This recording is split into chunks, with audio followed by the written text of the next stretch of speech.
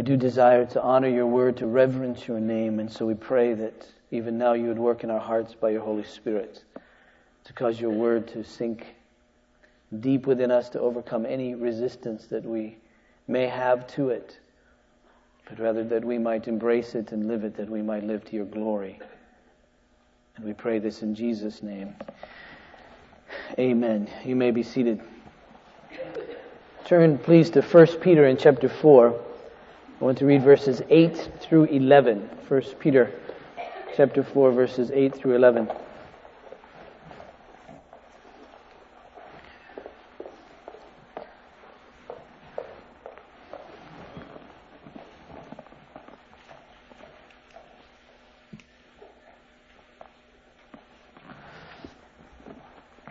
Hear the word of God. Above all, keep loving one another earnestly, since love covers a multitude of sins. Show hospitality to one another without grumbling. As each has received a gift, use it to serve one another as good stewards of God's varied grace. Whoever speaks is one who speaks oracles of God. Whoever serves is one who serves by the strength that God supplies, in order that in everything God may be glorified through Jesus Christ. To Him belong glory and dominion forever and ever. Amen. I want to linger in this passage as we've been here for a while, but this verse 8, above all, keep loving one another earnestly, since love covers a multitude of sins. But that first phrase, above all, keep loving one another earnestly, I'm still impressed how significant love is in the life of the Christian. Last week we reviewed some of that. The very fact that Jesus said that the greatest commandment was to love the Lord our God with all of our heart, soul, mind, and strength. And the second great commandment was like the first, that we are to love our neighbor as ourselves. But interestingly, he ended all of that by saying, this is, in essence, all the law and the prophets, which means that everything about the Scripture points to these things, that we're to love God and that we're to love each other. You remember that Jesus said that love was really the mark of the Christian. He said, by this all people will know that you're my disciples if you love one another. Thus a new commandment I give you, to love one another as I have loved you. The Apostle Paul in Romans chapter 8 said that the law can be summed up in love your neighbor as yourself. In fact, if you love your neighbor as yourself, you fulfilled the law. You remember that it was the Apostle John who said our assurance of being Christians is wrapped around our loving each other. For he said, by this you'll know that you have passed from death to life, if you love each other.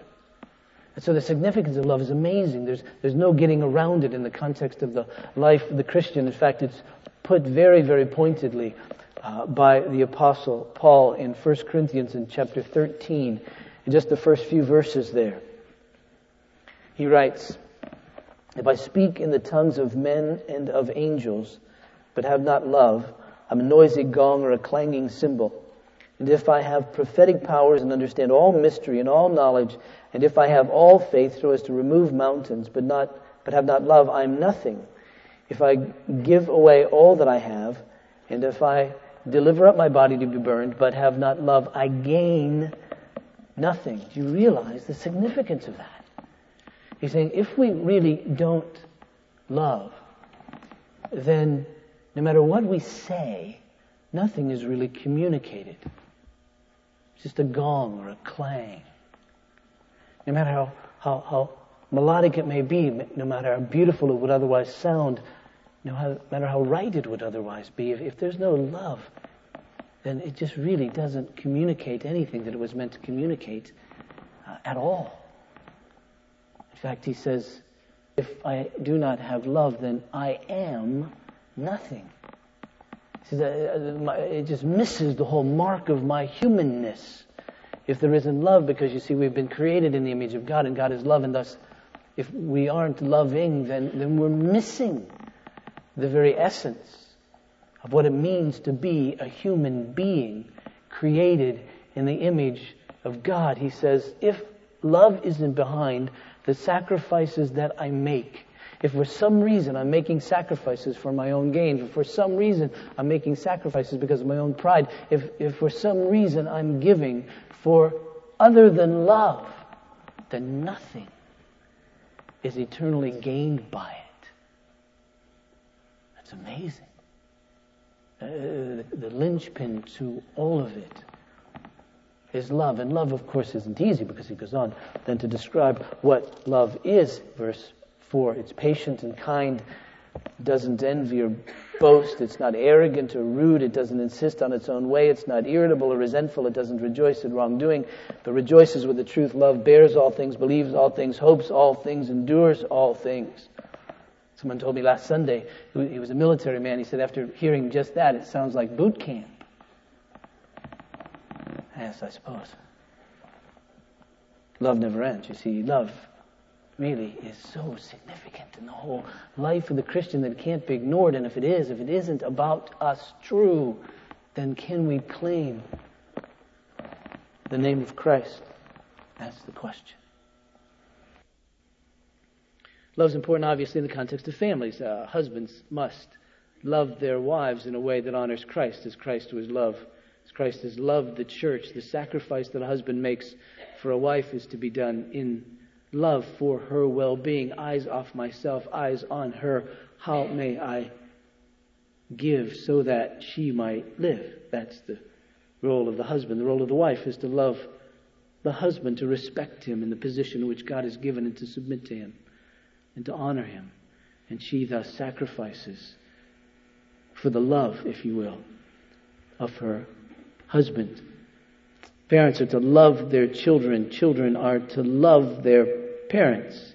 We, in the context of the body of Christ, must love each other in the midst of all that we do together, as we serve together, as we learn together, as we grow together. We must love each other, even in the midst of a tremendous diversity that exists around us. And the diversity is increasing in the context of the life of our church, which is wonderful.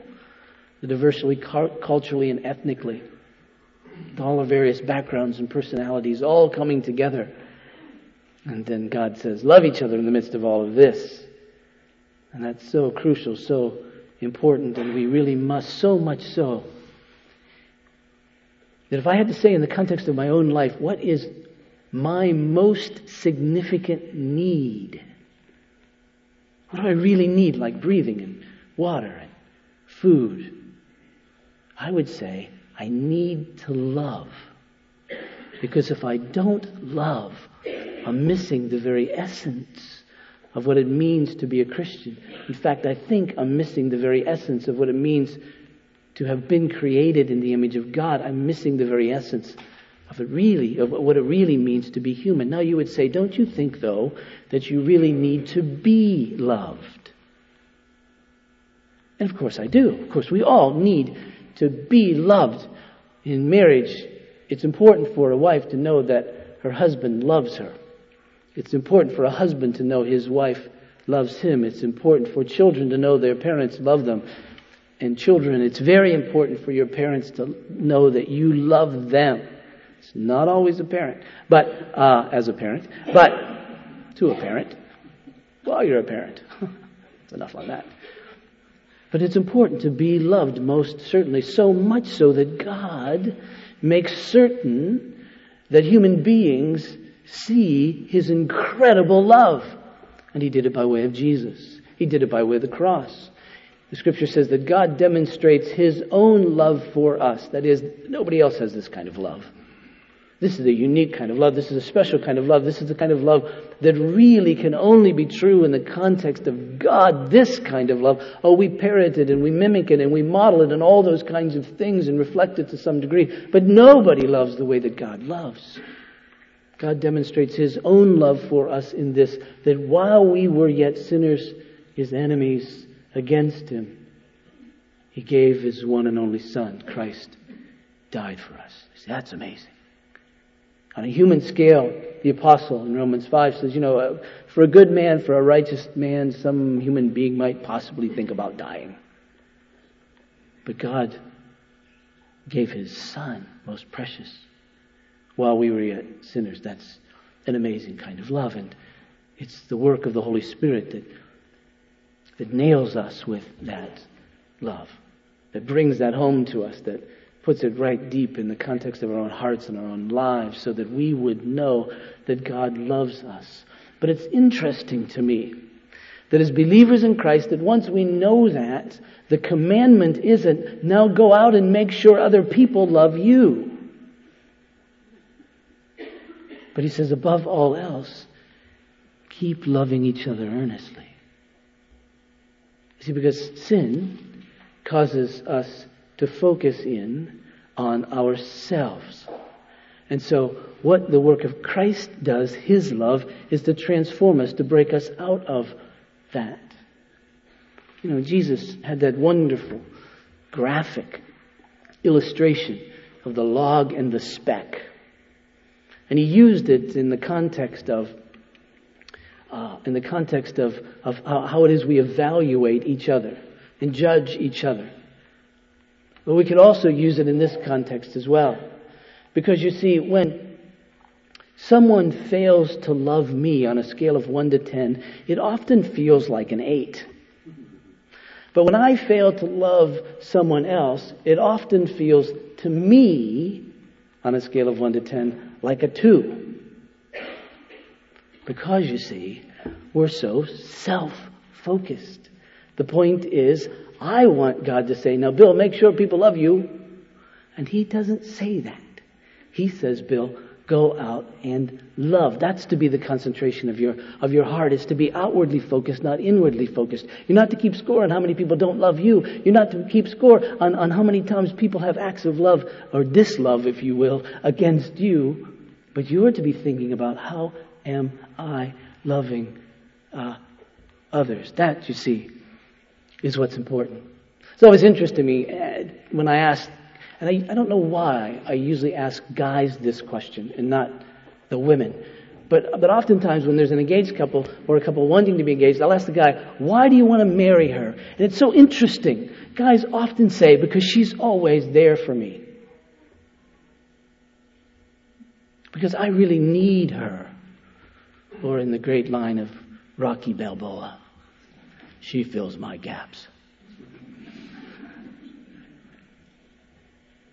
And I say, okay, what that tells me is you love being loved by her.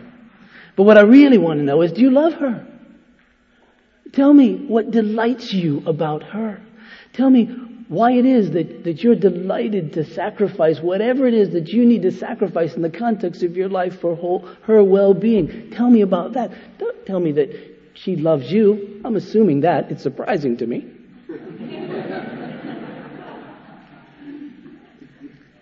But I want to know, do you love her? But you see, in the context of relationships, that's the focus of our attention, isn't it? Are they loving me? Am I feeling their love? Whereas the Scripture continues over and over and over again, commandment after commandment after commandment to love. And I read the Scriptures sometimes and I say, well, aren't they supposed to care about me? God says, I care about you. Is that enough?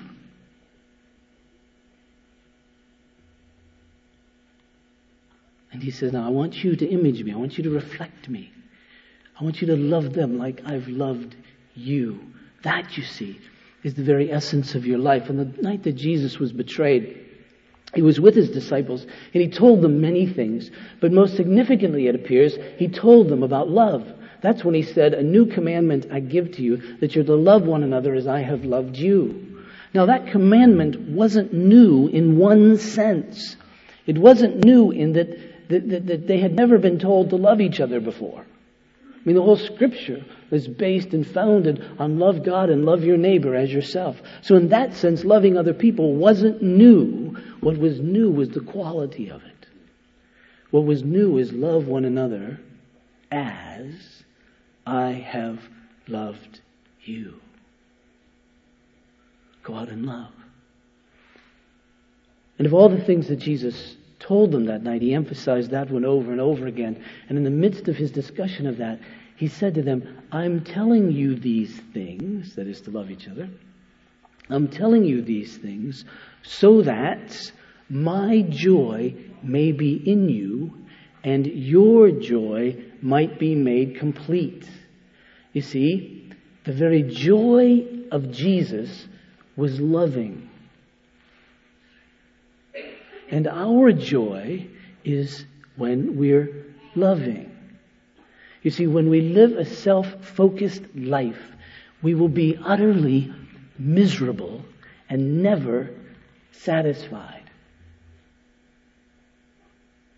There's a rule of thumb in ministry that I shouldn't tell you, but I'll tell you. It's one of my rules. I always tell my staff this, tell elders this, tell everybody this. If you're in ministry, you'll know this. If you do ministry, you'll know this. When you're in a situation and you bend over backwards for demanding people, they'll never be happy. Demanding people are generally never happy. They're never satisfied because the focus is on themselves so much that even if you give in and give them the farm, they're still not happy because their expectations are so high. Their focus is so. But when you find a person who isn't self-focused and you ignore them, they're happy. Because they're not thinking about what isn't he doing for me or what aren't they doing for me. They're still happy. It's pretty amazing. Do you understand that one of the great dangers of a vacation is that you become so self-focused that you become miserable after a while.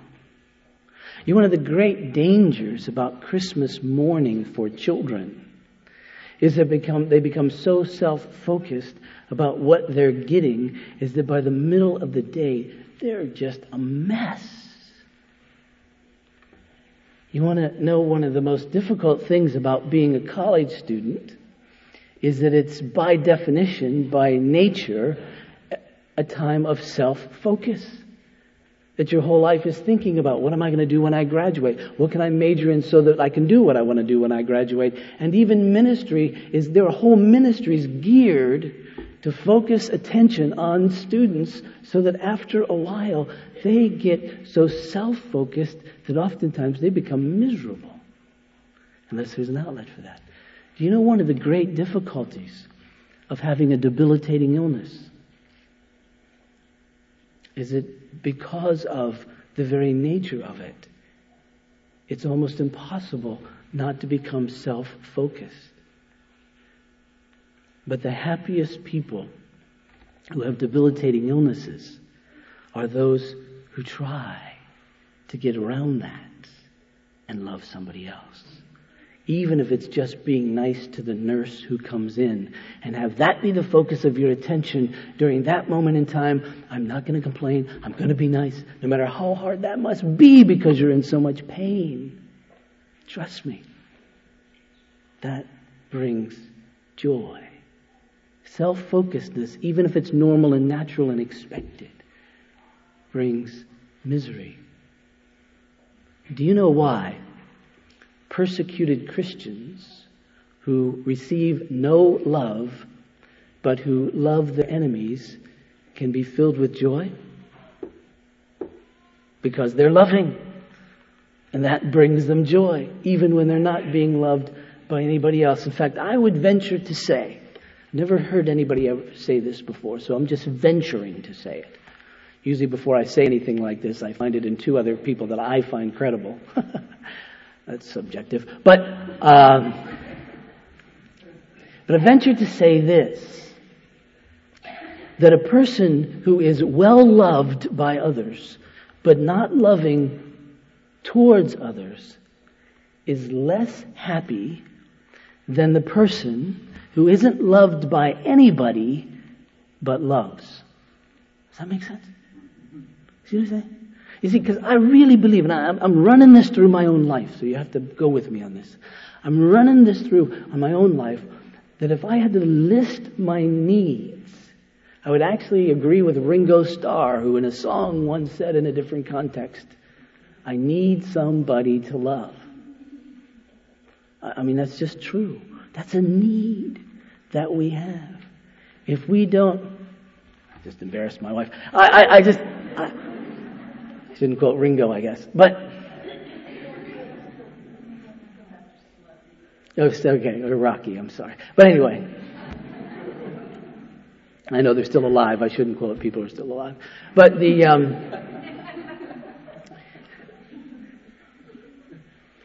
But that's a need that I have.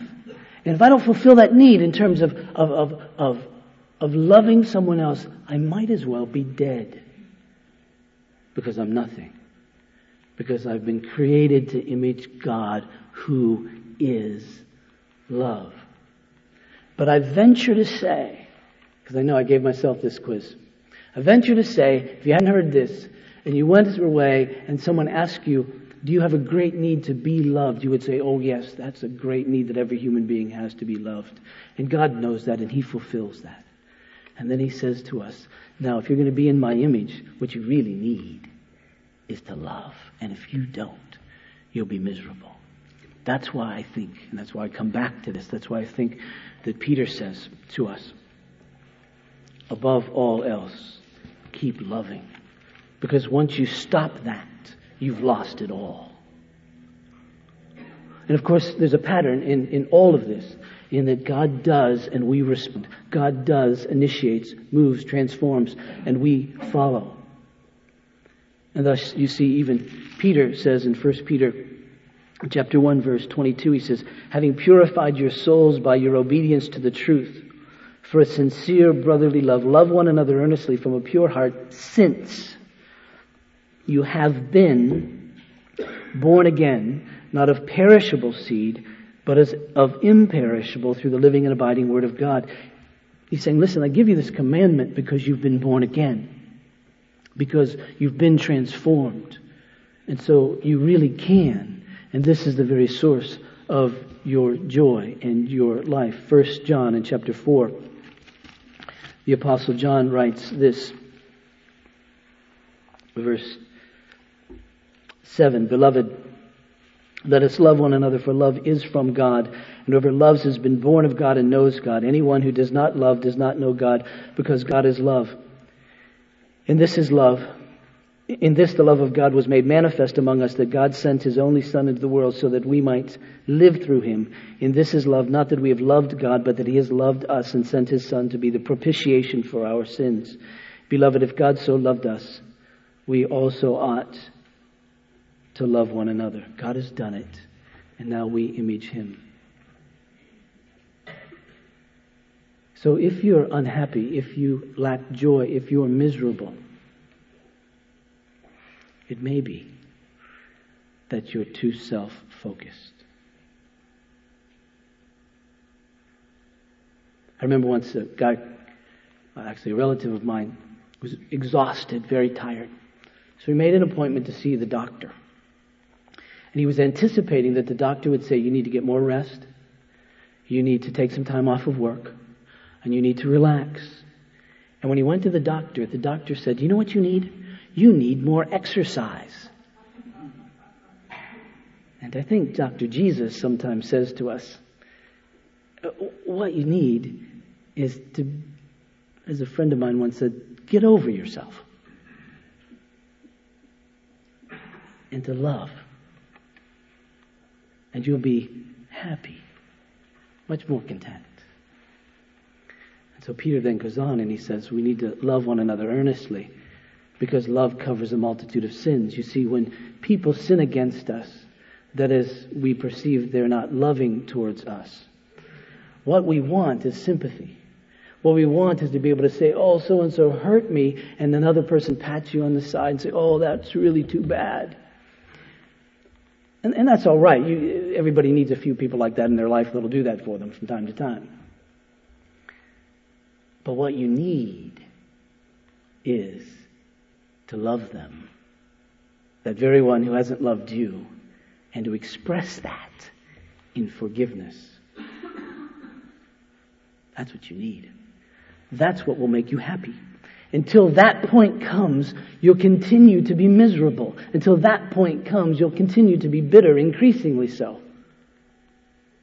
When the point of forgiveness comes, that expression of love, you're free. And it is amazing. It's also counterintuitive, but it's amazing how that works. I talked about that last week, so I won't linger too much there. Next point, he says, in 1 Peter, I better get there, 1 Peter 4, he says, Show hospitality to one another without grumbling. I'm not going to spend a great deal of time here, but as Peter exhorts the church to be hospitable to one another as an expression of love, he's in a sense saying, I want you to be welcoming people. He's not telling everybody in the church that you have to open your home and have 20 people over for lunch today. That's not his point of hospitality there. If you want to do that, I'm sure there are people who love to come. But the point is, he's saying, I want you to be welcoming people. I want you to show each other the love of Christ, that you're a body together, and to welcome each other into each other's lives, whatever form that may take. It may simply be on a Sunday morning, and you need to ask yourself the question, am I a hospitable person? When people come into this place, which you would call your church, our church, are you hospitable to them? Do you say hi to them? And you may say, well, nobody says hi to me. And I'd say, I think you missed it. See, what you need is not somebody to say hi to you. What you need is to say hi to somebody else. That would really satisfy your soul. Do you understand that generally speaking, friendly people are always feeling welcomed? Friendly people are almost always feeling welcomed. When Karen and I go to a big convention, we don't do it very often, we go to a big convention, my wife walks into, I shouldn't use this, I'm sorry, but my wife walks into those conventions and says, 1,500 new friends. And we'll be sitting there sometimes. She'll say, you want to go to lunch with those people over there? And I say, I don't know those people. She said, well, we could get to know them. And she's exactly right. That's being hospitable. Being hospitable is, even when you're new, to be the person who knows really what brings joy is saying hi. That brings more joy than being said hi to. But in our sin, and so what happens? We walk around saying, nobody said hi to me, nobody said hi to me. Our face gets longer and longer. People look at you, ooh, I don't want to say hi to them. Nobody says hi. We better leave them alone. They look sad today. We'll just leave them alone. Right? Being hospitable. But you see, hospitality in a very real sense is the very essence of what it means to be a Christian. So much so that in God's economy, its drama is huge. For instance, in Matthew in chapter 25, verse 31, we read this.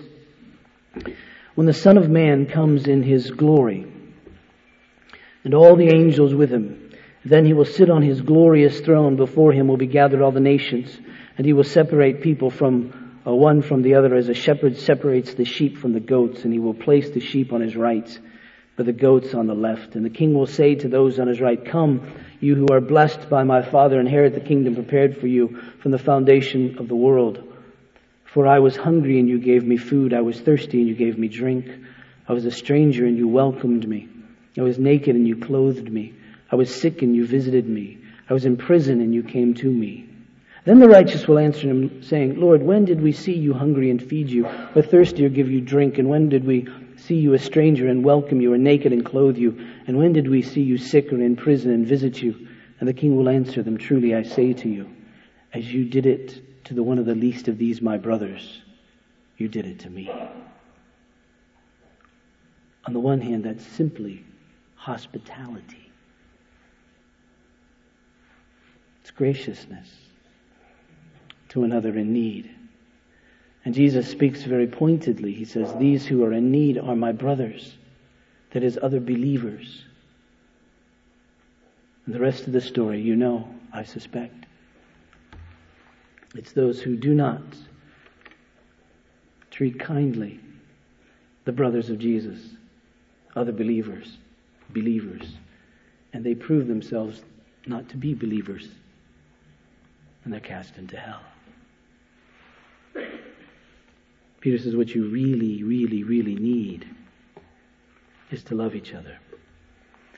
And then he says that expression of love can also take this point of serving one another. But then again, amazingly, he says God gives us gifts to do that. We're just not simply left alone. He says, as each has received a gift, use it to serve one another as good stewards of God's very grace. This little word gift, as many of you know in Greek, it's simply the word charisma. The word charis means grace. It's something that's a result of God's gift to you, God's grace to you. He says, I'll grace you in order to serve one another. In fact, this grace, these gifts are varied grace or manifold grace. Whatever little nuance needs to happen in this situation, God is able to give grace to fit just that thing. He says, I want you to step out as an expression of love to each other as you're continuing to love each other earnestly. And I want you to use all these gifts which I have given to you. And these gifts, 1 Corinthians chapter 7 tells us, are given as the Holy Spirit wills. That is, they're real gifts. They're nothing that we've earned. They're real gifts. That He gives them to us as He desires. They may not be the gift we may want at the moment. I've never known anyone to have martyrdom as a high gift. But it may be the gift that's necessary at the moment. And the Scripture says that they're given, 1 Corinthians chapter 12, verse 7, that they're given for the common good. The essence being they're not necessarily given for your good, because you're using them to love. That's the good that you receive out of them, is to be able to share them and give them from Christ so that someone else is benefited, someone else is helped. That's your expression of love to them. Peter says, as each has received a gift, use it to serve one another as good stewards of God's varied grace. So we use these gifts to serve one another. And he just breaks them down into two large categories. There are the gift lists throughout the Scripture in 1 Corinthians 12 and 14, and Ephesians chapter 4, and Romans chapter 12. But he just gives two broad categories because he's not into detail at the moment. But he's saying, listen, if you're one who speaks, and that's a gift that God has given so that you can speak to others in need and pass along the very love of God to them, you speak, understand that you are to speak the truth about God, the very words of God, the very oracles of God. Not in the same sense that Moses and Isaiah did. People don't hear what you say and open up their Bible to the last chapter of Revelation and write it down and go, oh, I got it. But what you say, he says, make sure that what you say is consistent with the truth in Scripture. That's the very wisdom of God to them. But understand that this is a gift that you have been given to pass along to someone else. And so as you encourage them with the Word of God, the very truth of God. If they're lost, speak to them the very Word of God so they can know the truth and come to faith. If they're confused about life, all of that, make certain that you speak the very truth of God so they can hear it and be unconfused and can have the mind of Christ. And then he says, if you serve in various ways, people serve in various ways, whether they help administer, whether they provide mercy, whether they give financial help, whether they come in a very hands-on way, move a wall or put a wall up or make a meal or hold a head or whatever it may happen to be. He says if you're serving one another, then he says I want you to serve in such a way that you're serving by the strength that God supplies. Because it's a gift, it's something that comes from God. And you may say, well then how do I know what my gift is? How do I find it? How do I use it? I mean, that's the question. Before I tell you how, let me tell you the danger of the question. See, the danger of the question is that you may become very self-focused in your pursuits. And you may care more about your gift than about helping someone else. Now, you may say, how could that be? And I would just smile and let you think about yourself for a while as I think about myself for a while, and then all know how that can be. Right? Because we're naturally self-focused. So there's some danger there. You need to be careful too, because gifts may change. They may vary for a particular purpose and need. Because you see, we're to be stewards of them, which means we never really own them. They're just given to us so we can distribute them to someone else. So we mustn't ever get too possessive of these gifts so that they overtake our own identity. We're just sinners saved by grace, stewards of this gift of grace for another. So you need to be careful in that regard as well. And you have to be careful that once you find such gift or gifts that you don't let it keep you from other kinds of ministry. You say, well, I have the gift of giving, but I don't change diapers. Maybe changing diapers would be very good for you. Probably help you give more. You'd buy stuff for the nursery, more rubber gloves. I have the gift of teaching. I'm sorry I can't help you move. I can explain it to you, but no, that's not why these gifts are identified and given, so it can keep us from ministry. It's just so that in various ways, in various forms, we might be able to help in particular situations. And don't ever think that once you've found your gift, it's going to make ministry in your life easier. I don't think when Paul was being stoned, I don't think he said, it's a good thing I have the gift of apostleship, or these would really hurt. No, it doesn't make it any easier. It's still difficult. If you have the gift of administration, it doesn't mean calling 100 people to try to find volunteers for a particular thing is going to be easy. But what you're trusting is that you're going to call 100 people and God will move. Trust me, whatever gift I have is my joy and the bane of my existence. This isn't easy. Whatever this is. It takes a lot of work and a lot of time. And you know that. And so once gifts are identified in the context of your life, it doesn't necessarily mean the ministry is going to be easy or even just sort of specified in that one particular area. So you say, okay, then knowing all that, how do I find my gift? Well, the first step is not to concentrate too much on it. Not to concentrate too much on finding your gift, but rather concentrate on loving people. Open your eyes. Don't look within and try to find a gift. Open your eyes and look around and see what's going on in the lives of people. You see, there's no numerical coincidence that 1 Corinthians 13 is between 1 Corinthians 12 and 1 Corinthians 14. 1 Corinthians 13 is about love. 1 Corinthians 12 and 14 are about gifts. Why did Paul stick love in the middle? Well, he said why he stuck love in the middle. Because when he was talking about gifts, he ended that first section by saying, now let me show you a more excellent way, which is not to worry about the gifts, but to love each other. Because you see, when we begin to love each other, do you know what's going to happen? We're going to begin to see needs in people's lives. And you know what's going to happen when we see needs in people's lives? Two things. One, we're going to become overwhelmed by them. I don't know anybody who does any kind of ministry, whether it's changing diapers in the nursery. In fact, if that's one of your gifts, you'll be overwhelmed here. Because we have so many babies. And we're getting more. No matter what your ministry is, first you'll become overwhelmed.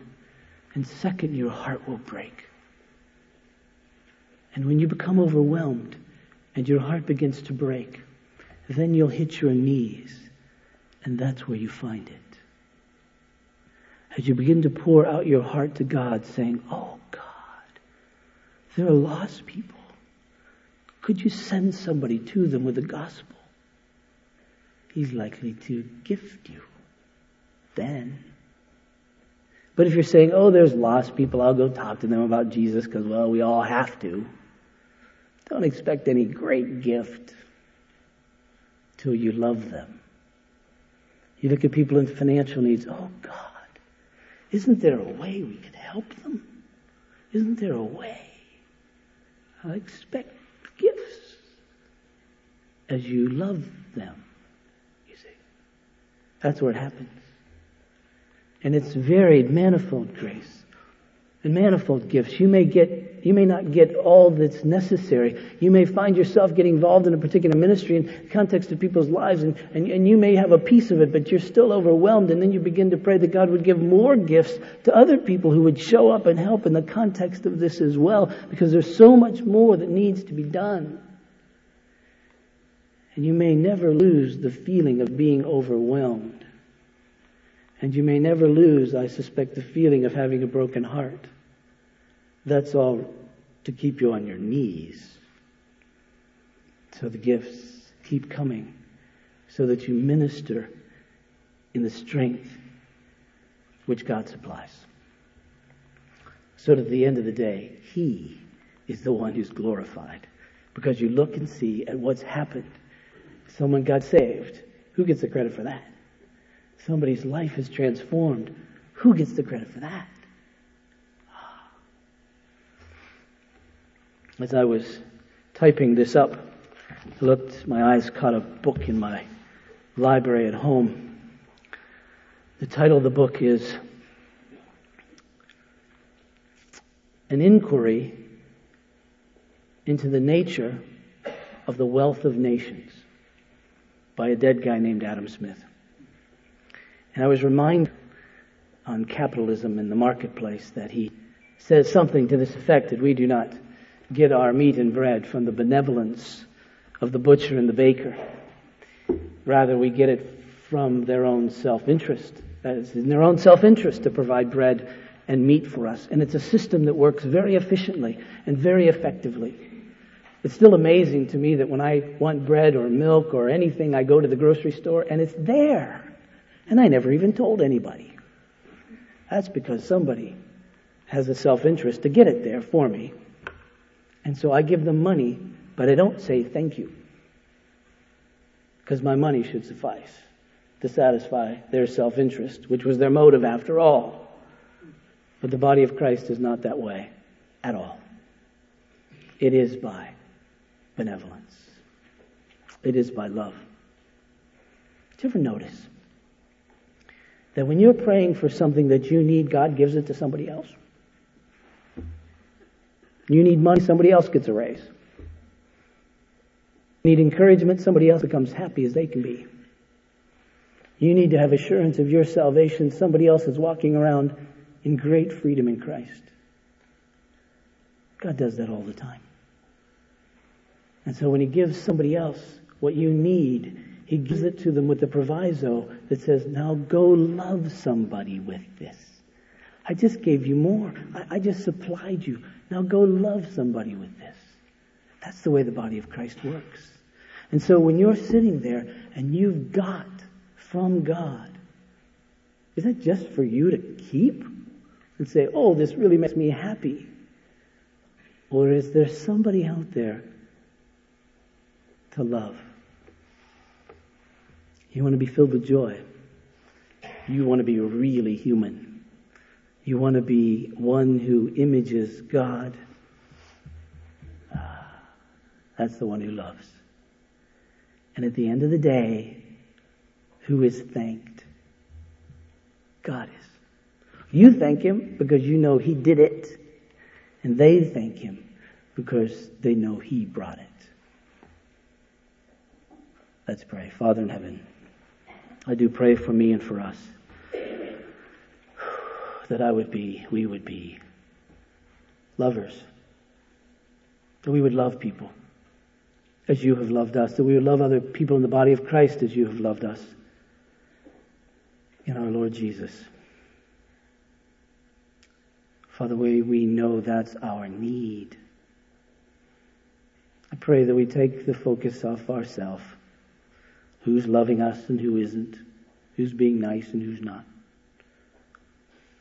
And that we would love. And Father, I pray then that we would be great testimonies to say that's really what brings joy. Jesus was really right. Thank you for loving us. None of this would make sense. None of this would even be on our radar screen had you not so thoroughly loved us, and we weren't so thoroughly secure in your love that now we can be free to love even our enemies. And this we pray in Jesus' name. Amen. Please stand for the benediction. The ordination service will begin in about 15 minutes. And if you love Dad, you'll really stay. That's one of those really guilt-inducing things, isn't it? But it'll work. The ordination service will start in about 15 minutes. The response to the benediction is a very simple yet profound one. It's hallelujah, amen. See, the whole point of this is that God would be glorified. The whole point of everything that He does and works in us and we work out and all of that is that He would be praised. And the word hallelujah means simply praise be to God. So we say hallelujah, amen. Please receive this as God's benediction. And now to Him who brought again from the dead our Lord Jesus, that great shepherd of the sheep, through the blood of the eternal covenant, equip you with every good thing for doing His will, working in us that which is well-pleasing in His sight, through Jesus Christ our Lord. And all God's people said, hallelujah, amen.